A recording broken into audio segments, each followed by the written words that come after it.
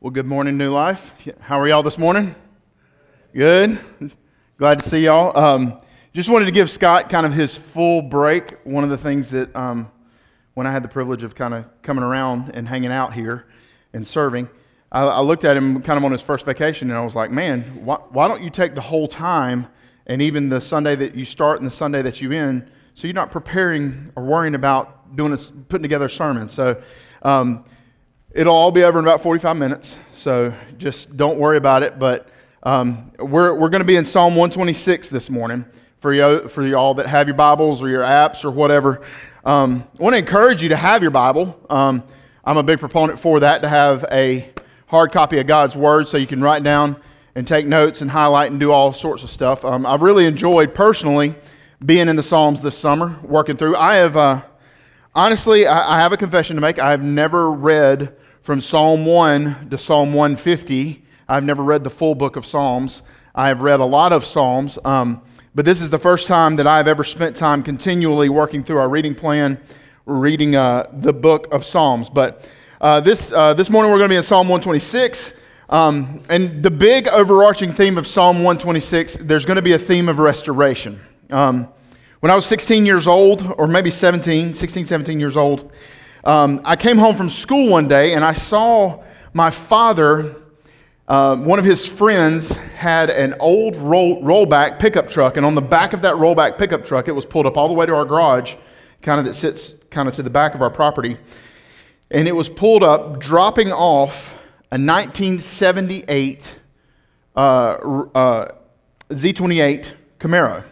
It was Rally Sport Edition, had T-tops. Now you're thinking, oh man, this thing was like brand new. No, it was rusted out. It wasn't, the body was salvageable, but what my dad loved about it was the inner workings, the transmission and the engine and the frame of the car was in good condition. And with my father being a mechanic all of his life, and he actually held his NASCAR mechanic's license in the 70s and on in the early 80s, my dad wanted to teach his son how to restore a vehicle. And his son, when it comes to working like that, he has two left hands. So I didn't know much about it. So we were going to spend him teaching me how to work on a car, how to fix just a regular carburetor 350 engine. And this was going to be my car to drive. For some reason, he thought it would be smart to give a 16-year-old a 350 Z28. Whatever, Dad. Okay, he loved Camaros. He actually had a 70 split bumper Rally Sport, and he had actually my mom and my dad got married, and the car that they drove off in was a 1972 white Rally Sport Z28. For those of y'all that are keeping score at home, my dad loved Camaros, and so he backs, the car gets unloaded, and I look at it and I'm like, this is going to be my car. At the time, I wanted a 1996 Chevrolet Blazer. For y'all that grew up in that era, y'all understand Chevrolet Blazer. You roll the windows down, put that hatch back up, go flying down the Highway 9. That was the thing. And I later got that car, but that's the car I wanted. I didn't want the 78 Camaro. I didn't realize the beauty in it at the time. But now I look back at it, and unfortunately, a few months later, my father relapsed with his battle with cancer, and he got really, really sick, and we were never able to restore the vehicle. But America loves the idea, loves the thought. We are infatuated almost with the thought of restoration. Okay? So much to the point that we have television channels that focus on restoration.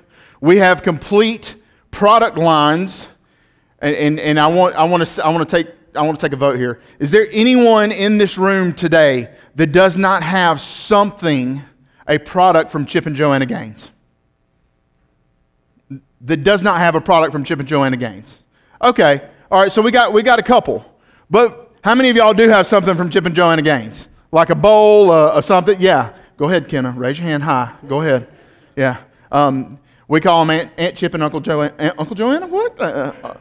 Uncle Chip and Aunt Joanna. But we love, like, the whole thing with Chip and Joanna Gaines was you love to watch them take the Fixer Upper. That was the show, right? They take, and then there's another show called Small Town. Is that right? The Small Town. There's a couple that does it from Mississippi. But we love the idea of taking something that once was like a beautiful home and restoring it to its former glory. And the family goes in, oh, it's great, it's amazing, that whole thing. It started even before Fixer Upper with the show that was on ABC. I forget what the name of it was called. But y'all get where I'm going at. We love to watch things be restored. And so here's the question that I want to ask for you guys. What if we could see restoration on a bigger scale? Now, pump the brakes, yes. What if we could see America restored? Right? We're all in agreement with this. But what if we could see America restored God's way and not our way? So here's where I may step on your toes a little bit. What if it's not through a political figure or a political party? Because when we look at this example here in a minute, it was done God's way. What if God does it His way? Are we all in favor for that? I'm in favor for that. I would love to see a government, a Christocentric government ran. Like, I am all for it. Because God's law is beautiful, okay? Every bit of it. So here we have this, but what if we could see it? What if we could see God restore?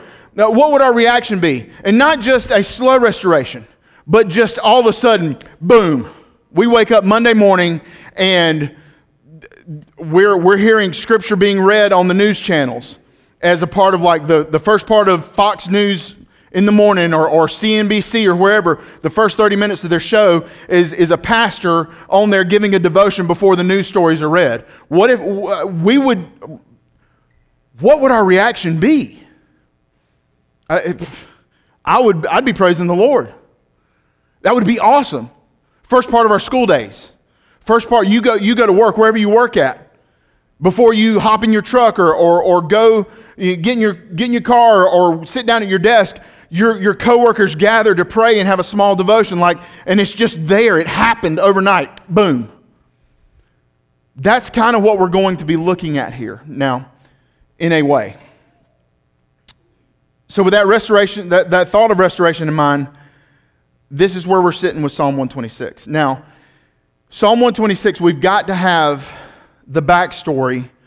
It's going to be kind of crazy because I'm going to spend probably equal amount of time talking about the backstory of Psalm 126 as I am the actual Scripture too. Because in order to understand the Scripture better, we have to understand the backstory. Okay? The backstory, we all heard of Jeremiah chapter 29. The backstory for this Scripture starts in Jeremiah 29. The most famous verse coming from Jeremiah chapter 29 is Jeremiah chapter 29:11. Okay? But when you read the first part of Jeremiah chapter 29, that passage clearly states that it is written to the children of Israel that are about to be sent in exile to Babylon. Okay? In case you're wondering, once again, if you're keeping score at home, Babylon was not the godly country. It wasn't the greatest place. It wasn't a great place to be, especially if you were a follower. If you were a follower of Yahweh.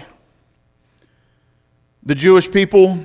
There's a lot that goes into this whole thing, but this was the beginning. Jeremiah 29 was the beginning of. We're kind of seeing 126 is kind of the end celebration. So this is the beginning of the story that ends in Psalm 126. So we look at Jeremiah 29, and he looks at the people, the children of Israel, and he says, "Hey, I know the plan. Listen, what you're about to go through is going to be pretty rough, for the lack of a better expression. But I know the plans that I have for you, says the Lord." And we know that. I'm going to say this with all the love in my heart that I can. And you know what? We can talk about it later if you want to, but Jeremiah 29:11 is not written about you.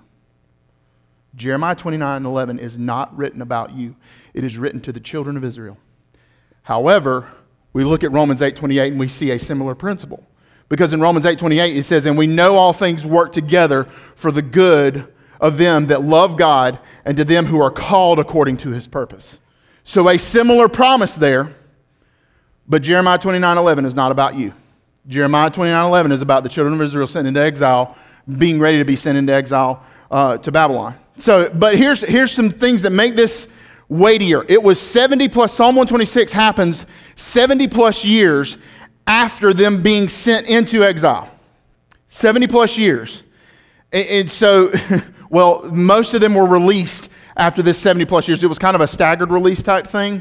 There's a lot more to that. But Cyrus gave the order, or gave the decree in 537 BC, and it was prophesied in Isaiah 44, 24 through 45:7.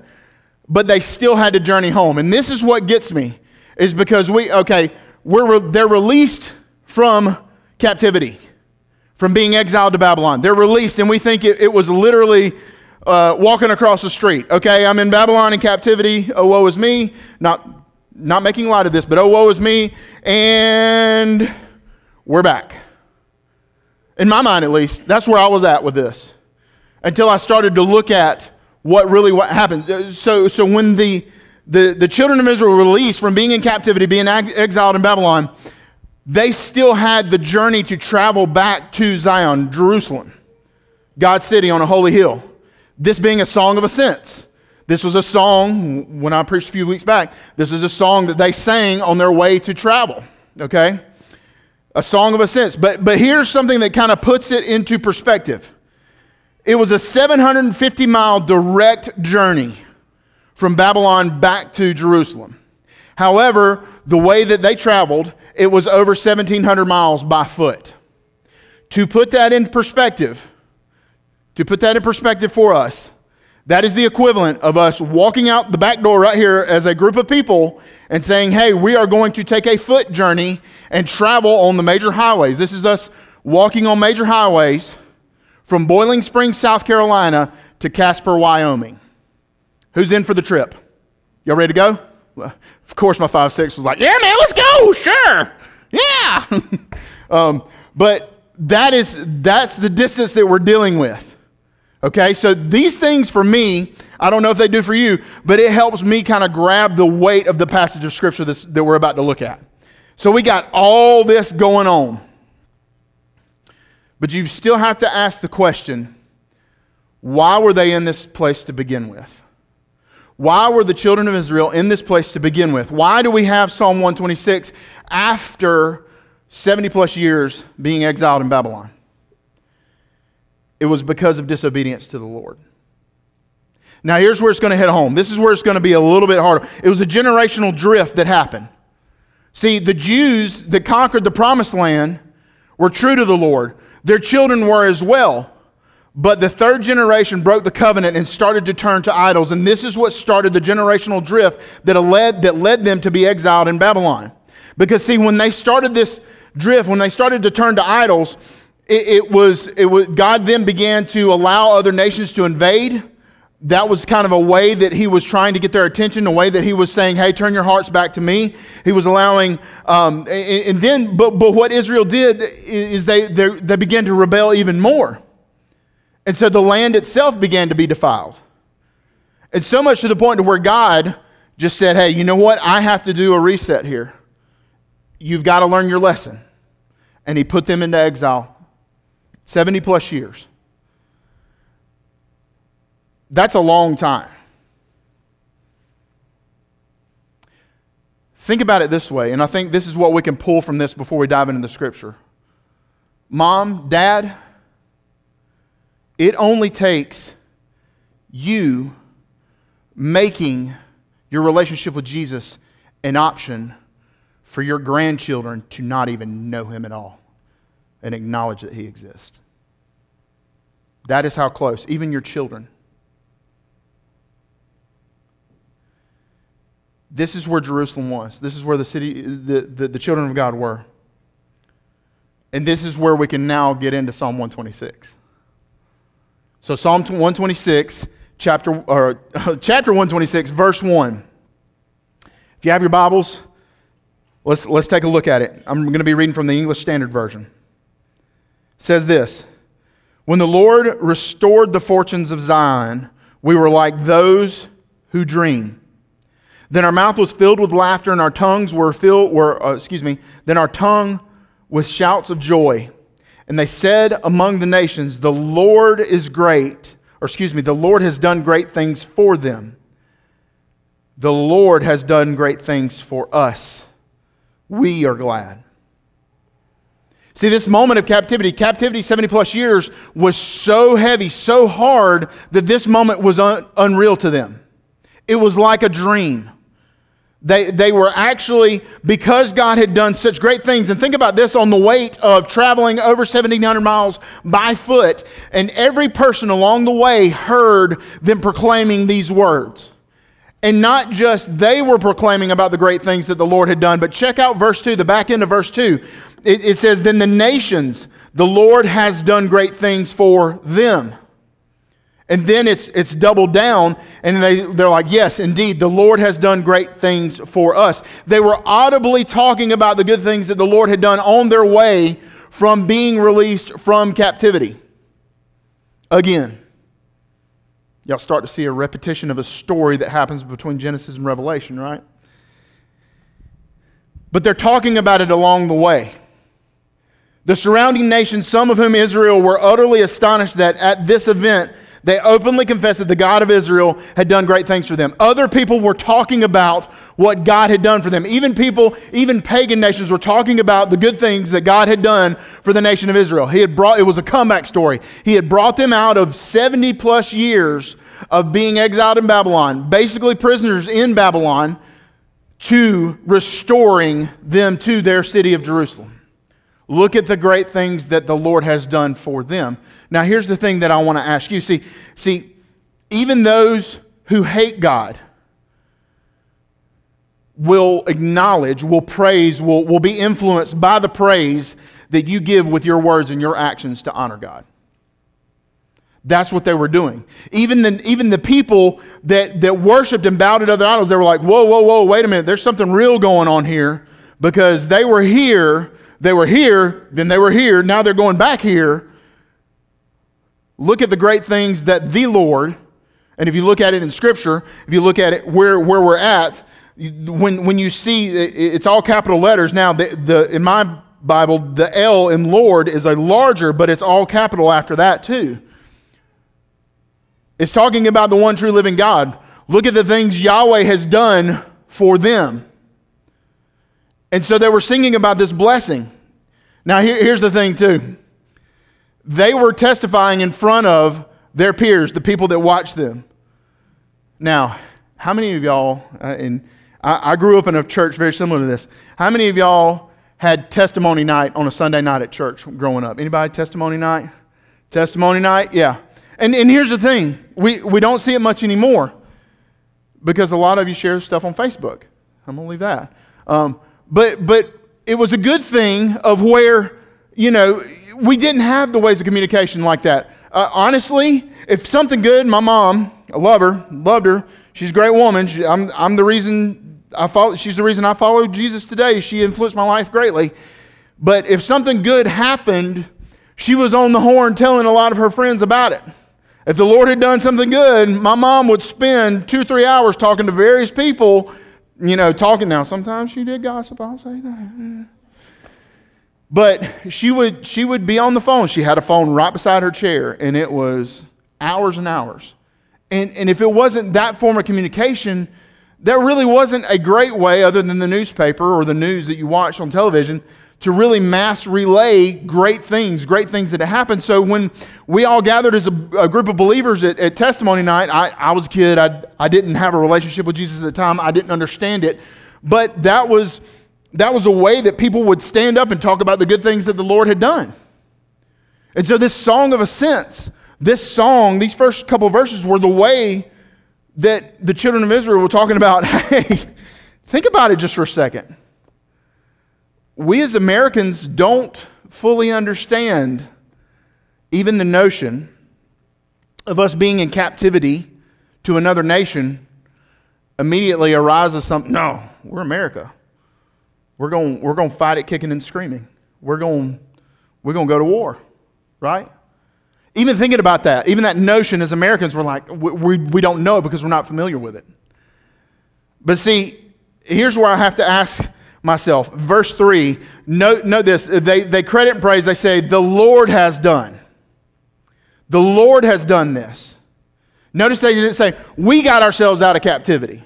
We did all this. No, they said, the Lord has done this. The Lord has done it.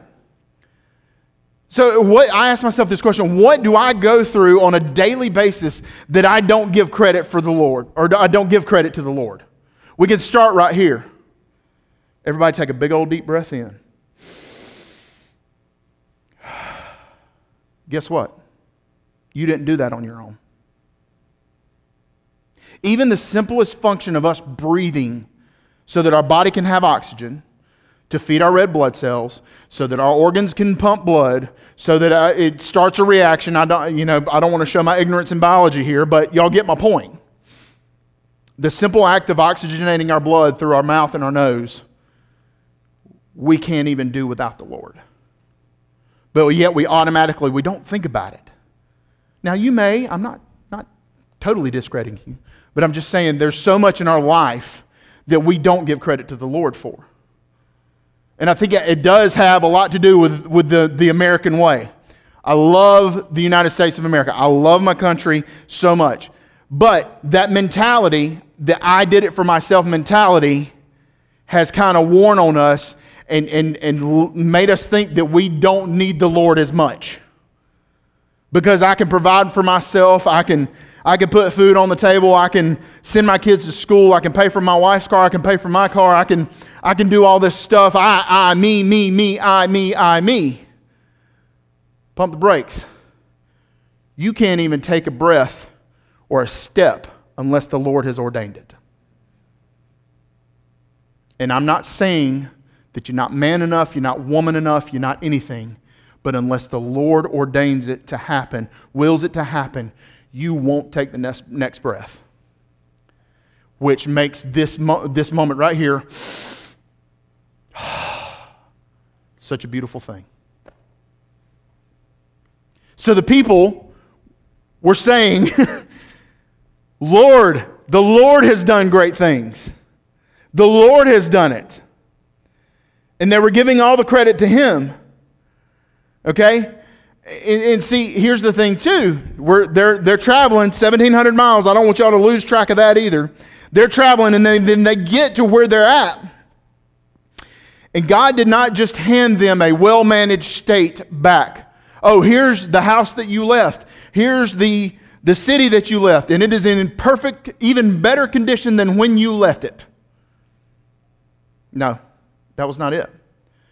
Because we see that in verse 4. And verse 4 is kind of weird because when you look at this psalm, there's kind of two states of you've got, okay, we're praising the Lord here. We're praising the Lord. He's done great things. He's done great things. He's done great things. But then there's this shift to talking about agriculture. Now, agriculture was a big thing, a way to make money, all that. We're going to talk about that here in a little bit. But it was praise the Lord, praise the Lord, praise the Lord. And now we're going to talk about this emphasis about agricultural things. And he says, the psalmist says, restore our fortunes, O Lord. Kind of pointing back to, God, bless us with the blessings that we had before. Restore them to us. And he says, like the streams in the Negeb. What's a Negeb? That's a fun word to say, isn't it? Negeb. Negeb. I'm not saying that other word that you think I'm saying. I'm not saying Negeb. I'm saying Negeb. But what that was, it was kind of a river basin, a stream, a place to get water, a place of supply. Now, when they would plant and seed crops and do all of that fun stuff, there wasn't a great way, there was a way of irrigating the crops and all that other stuff, but the way that most of the crops would receive the water that they needed for the season of growth was that this stream right here would overflow during raining season and flow over into the crops and water the crops, thus giving the crops what they needed, thus giving the food and also the surplus in order for the children of Israel to make and have commerce and all that. We still have that concept today because we plant the crop, the farmer plants the crop, he lives off the harvest, but then he takes and he sells the harvest as well and makes money off of it, and he supports his family, and he also puts money back into buying more supplies so he can wash, rinse, repeat the whole process. So that's what's going on here, that they're asking, Lord, don't just restore us to our city, but Lord, give us the things that we had before. We realize the way of our errors, and we know that we are nothing without you. So give us another chance to do this. Restore what we had before so that we can still say what they were saying in verse 4 or verse 3, where they were still saying, the Lord has done great things for us and we are glad. See, droughts are tough. I remember a few years back we went through a drought. Kind of feels like it's been a minute since we've been through a drought. Now, there's been many droughts, like small droughts. But I remember as a child growing up, there were points where, and I was talking with my sister the other day, there was one time, I remember it was in the 90s, I know, I'm old, but that there was a drought to the point to where Spartanburg had put a water restriction on it. You couldn't water your lawn, couldn't wash your car, couldn't do those things. And we remember, my wife and I were, my sister and I, not my wife, my sister and I were talking about how we would go out in the yard to play, and the grass looked like wintertime. It was crispy and fried because there was a lot of high heat, no water. And I remember Lake Bowen and Lake Blaylock, you had docks still sitting on the water. Like, time of droughts are tough, but the Lord restores. See, the children of Israel are looking at this moment, and they're seeing kind of what the work that needs to be done. Yes, praise the Lord, they've been restored to the city, but there's work that still needs to be done, but the Lord restores. And so God has, through their disciplining, God has their mentality, they now see the errors of their ways and really kind of living in true repentance here, saying, God, you are the one that restores. Give us the water that we need so that we can glorify your name even more. We can say, blessed be the Lord. All praise to his name. And so that transitions us into even more of the psalmist's focus on this agricultural emphasis. Because with the crops growing, with the seeds being planted, being sown, the crops, growing, the water, the river overflowing, the water going to the crops, eventually it leads to harvest time. So verses 5 and 6, focus on this. It says this, those who sow in tears shall reap with shouts of joy. He who goes out weeping, bearing the seed for sowing, shall come home with shouts of joy, bringing his sheaves with them. Now, we have the biblical principle of sowing and reaping here too. And this is something that I really want to challenge y'all with. Sowing and reaping is a biblical principle. And I want to say this in love. Don't cheapen a principle that is established by God by calling it a pagan name, by calling it some other thing. A lot of times, the principle of sowing and reaping, that's just karma. No, it's sowing and reaping. Why? Because the one true living God established that principle. That is his order. That is his law. You're not going to take it and steal it and use it for something else. You're not going to cheapen what my God does. That is his law. That is his order. That is the way that he does things. Not the universe. You're not going to give credit to the creation and bypass the creator. See, when we look at this, though, the notion of sowing and reaping is presented here, and we have a hard warning for us in Galatians 6:7, as far as sowing and reaping is concerned. Do not be deceived. God cannot be mocked. A man reaps what he sows. And so the principle of sowing and reaping is established here in verse 5. They're sowing with tears of joy, sowing with tears, and the psalmist is saying, we shall reap in shouts of joy. So two contrasts here of what's going on. And so the mind then wonders, well, why are they sowing with tears? Why do they have tears in their eyes as they're sowing? Well, think about where they are. They're reestablishing themselves in the land that God has given to them, again, and they have little to nothing. See, rebuilding is tough. It's a process. It's not easy. It just doesn't happen overnight. Rebuilding something it takes a while. And so they're in the process of rebuilding. Some of these Some of the farmers are reestablishing the crops, reestablishing the land, reestablishing tilling and sowing and all this other stuff that hasn't been done in 70 plus years maybe. And all they had with them is what they could carry with them out of captivity.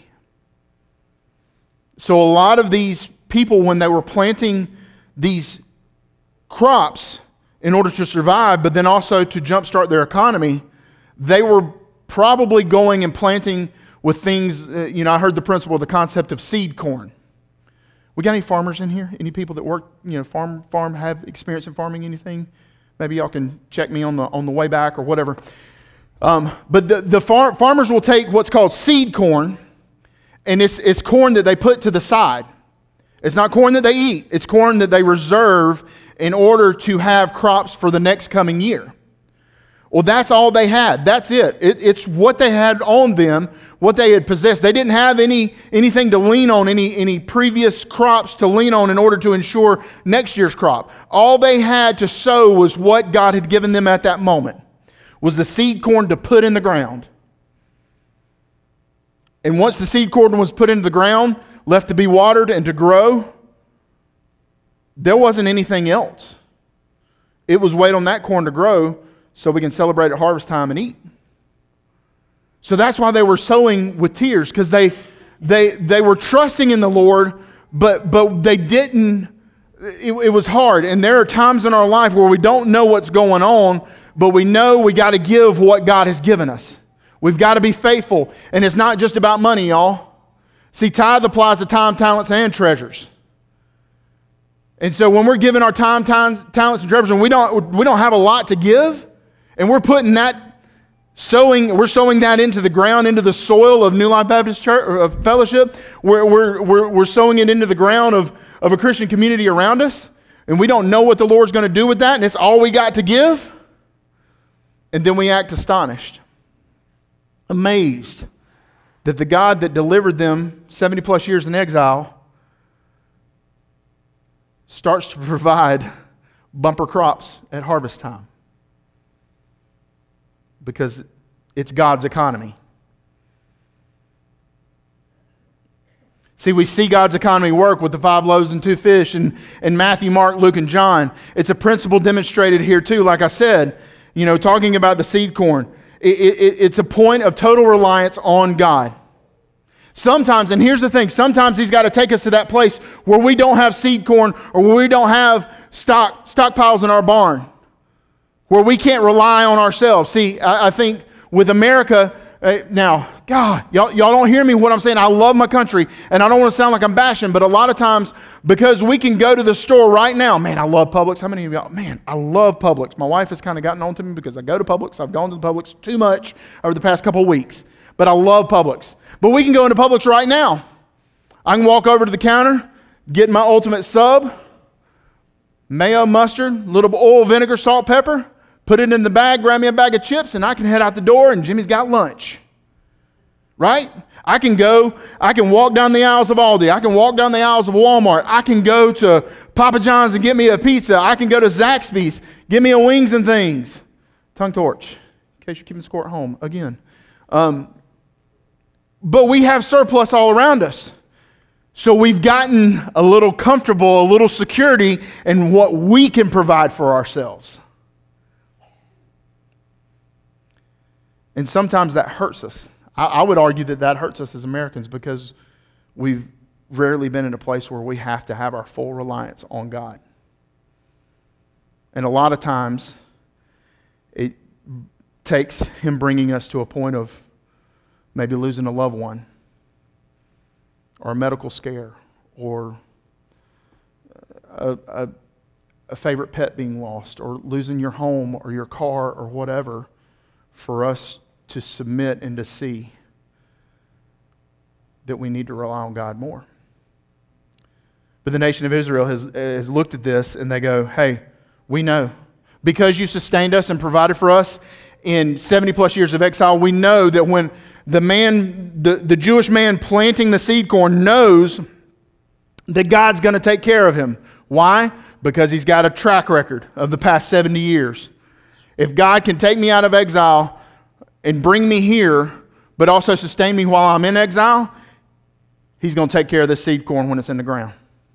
And I'm going to be provided for.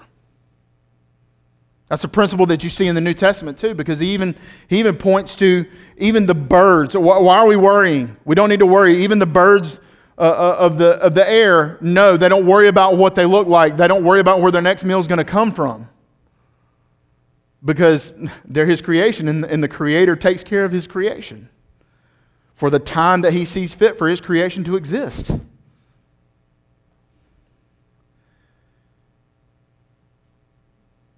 Psalm 30, verse 5b. Because rebuilding, even waiting in the time for the corn to come up, or the crop to come up, or for God to provide, is tough. But in Psalm 30, verse 5, it says this: weeping may tarry for a night, but joy comes in the morning. And the joy is in verse 6. The joy is in verse 6 of the harvest. He says, he who goes out weeping, bearing the seed for sowing, shall come back with shouts of joy, bringing the sheaves with him. Now, we think as Americans, we immediately, when we think harvest time, we go to my favorite holiday. Yes, my favorite holiday. I love Thanksgiving. Love it. Not just for the food. Food's a big plus, don't get me wrong.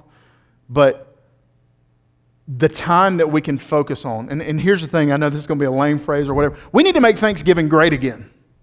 Like, I know, that's what the political figure, whatever. We really need, as people who love Jesus and follow Christ and worship here at New Life Baptist Fellowship, we need to make Thanksgiving great again. Because a lot of times, we kind of wrestle through the process. We'll watch the Macy's Thanksgiving Day Parade, and when Santa Claus comes, we'll say the blessing for our turkey and eat our turkey and watch the Dallas Cowboys lose. You know, that's Thanksgiving, and then we're like, all right, where's the papers? What's the sale? Do we need to go get in line at Best Buy? What's Amazon doing on Monday? What's Cyber? That's immediately our mind shift. And I'm talking about myself here. There's several times where I'm just going through Thanksgiving, and I'm not like, yeah, well, I'm thankful for my dog. I'm thankful for my cat. Thank you, Lord, for my car. You know, that time. Yes, we're thankful. But like genuinely sitting down at that meal going, Lord, you have provided everything on this table. You have given me a job so I can get the paycheck, so I can pay the bills, to cook the turkey, to buy the turkey. You've given health to me and my wife and my family so we can prepare this meal. You have genuinely provided for all of it, from the point of seed corn to harvest. And so this is the image that's going on here, is that there.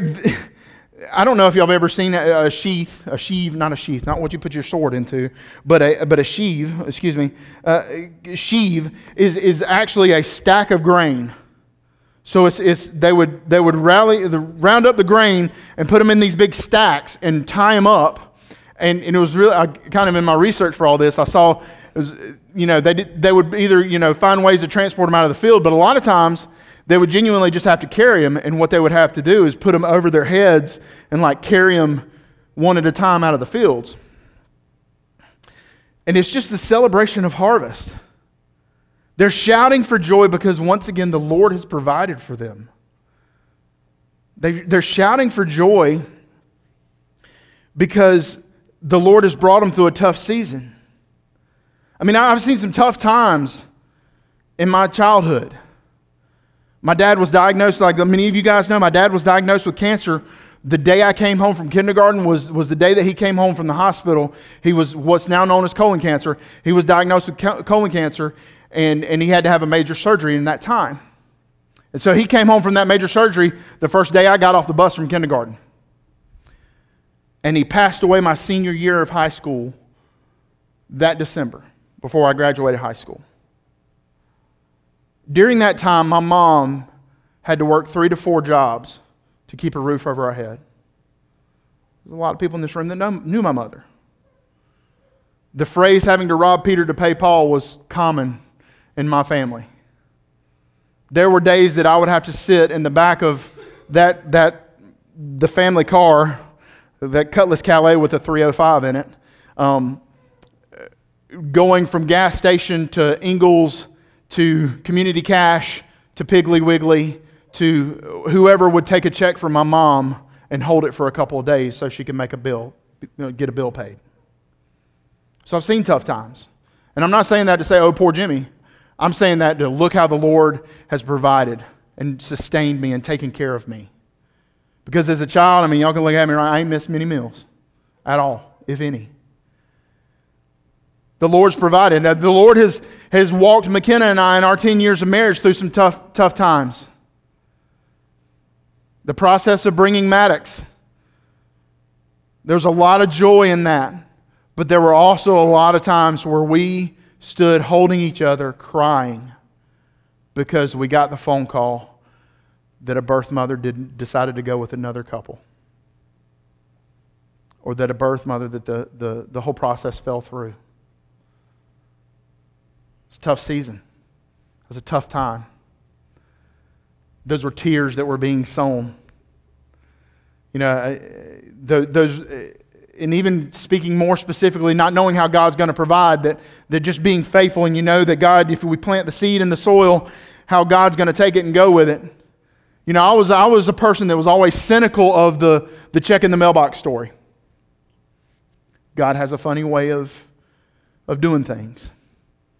And He righted me of that wrong, I would say, through our process of adopting Maddox. Because there would be a certain point in the process where we would have to have a certain amount of money to hand over to the adoption lawyer, and we didn't know how we were going to do it. And I would go check the mail, and there would be a random check from a person, from an organization, with a note saying, hey, we want to encourage you in what you're doing and changing the life of this little child. Hope this helps. And it would be for the amount that was needed for us to meet that checkpoint in our process of adoption. See, God's faithful. He's going to take care of us. We know this. This is what the people of Israel were seeing and seeing it through the protection and the provision and the restoration of this whole process of this psalm. This is them proclaiming this as they're walking in, as they're reclaiming their city. And people, once again, I talked to y'all about in Psalm 121, the travel, the trails, the hardship that they had to go in the traveling of over 1,700 miles by foot. And they're saying all of this. They're saying, the Lord has done great things, for we are glad. And that he who goes out weeping, bearing the seeds for sowing, shall come home with shouts of joy, bringing the sheaves with them. They were bringing their sheaves, being restored to the land that God had given them.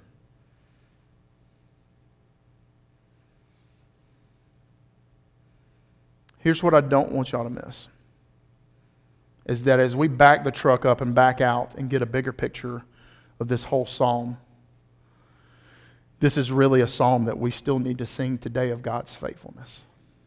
Because paradise was lost in Genesis through the disobedience of Adam and Eve. But there was a promise given. And through that promise, God began the process of restoration. Because see, what we don't realize is that 70 years plus years of exile in Babylon, we can read through Judges and also Leviticus, we see the list of rules and regulations. Those lists and rules and regulations right there were such to preserve the bloodline of Christ. And so as we back out and we sit here and we say Jesus and we praise Jesus for the work on the cross and His death and His burial and His resurrection, we have to realize the faithfulness of our God. That this was a story that has started since creation, and we're proclaiming and praising since the start of creation of God's faithfulness of bringing Christ to the cross.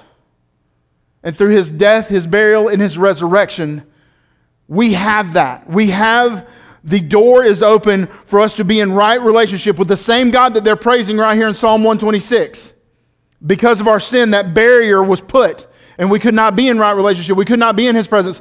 But God, in His faithfulness, in His love, and in His mercy,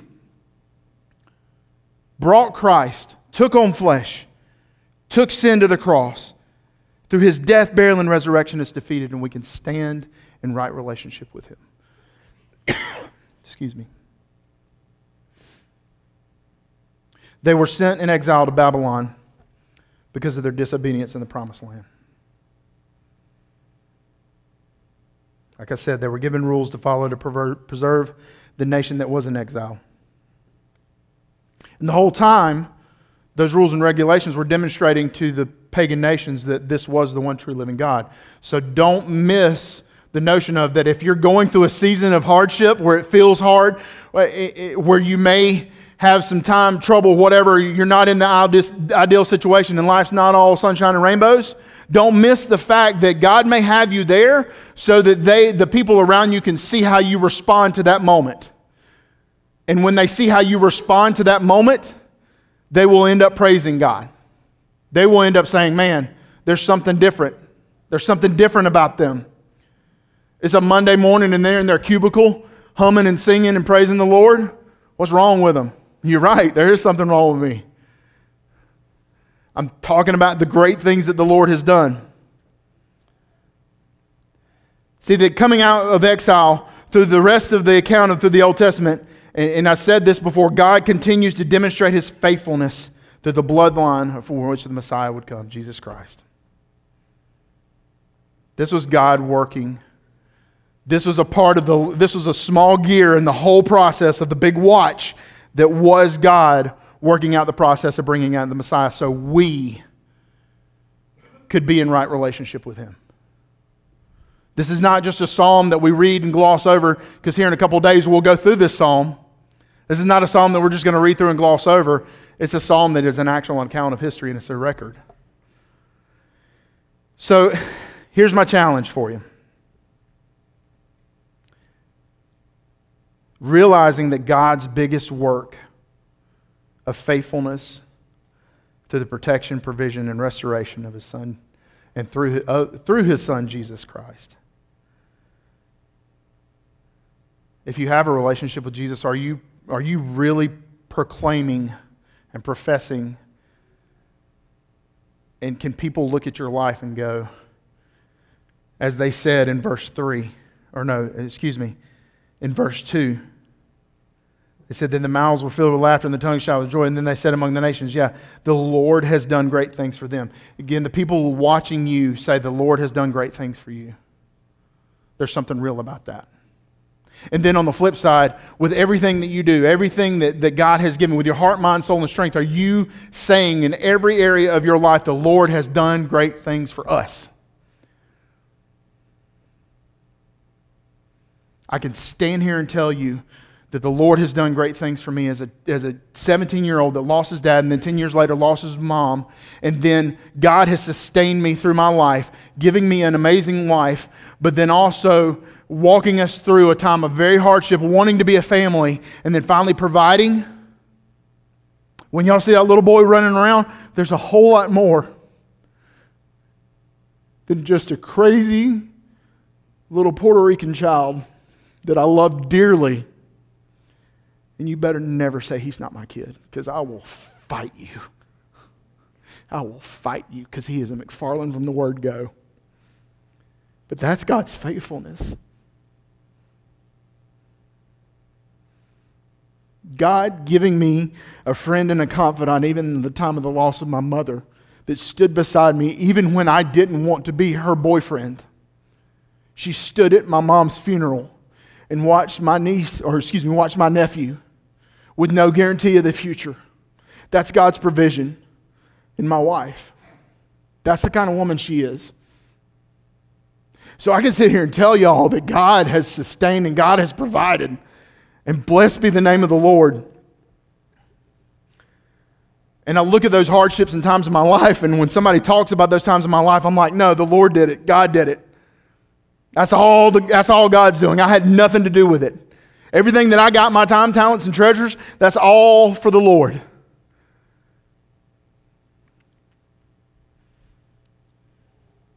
But if you don't have a relationship with Jesus, you've got to be honest with yourself about this. Because of your comfort in who we are, have you been deceived that you don't really need a Savior, that you can hit a checkbox.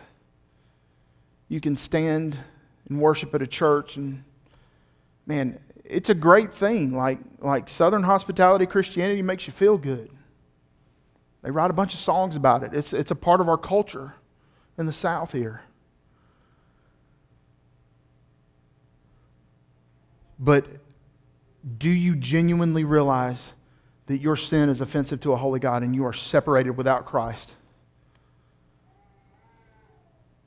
That's where we're at.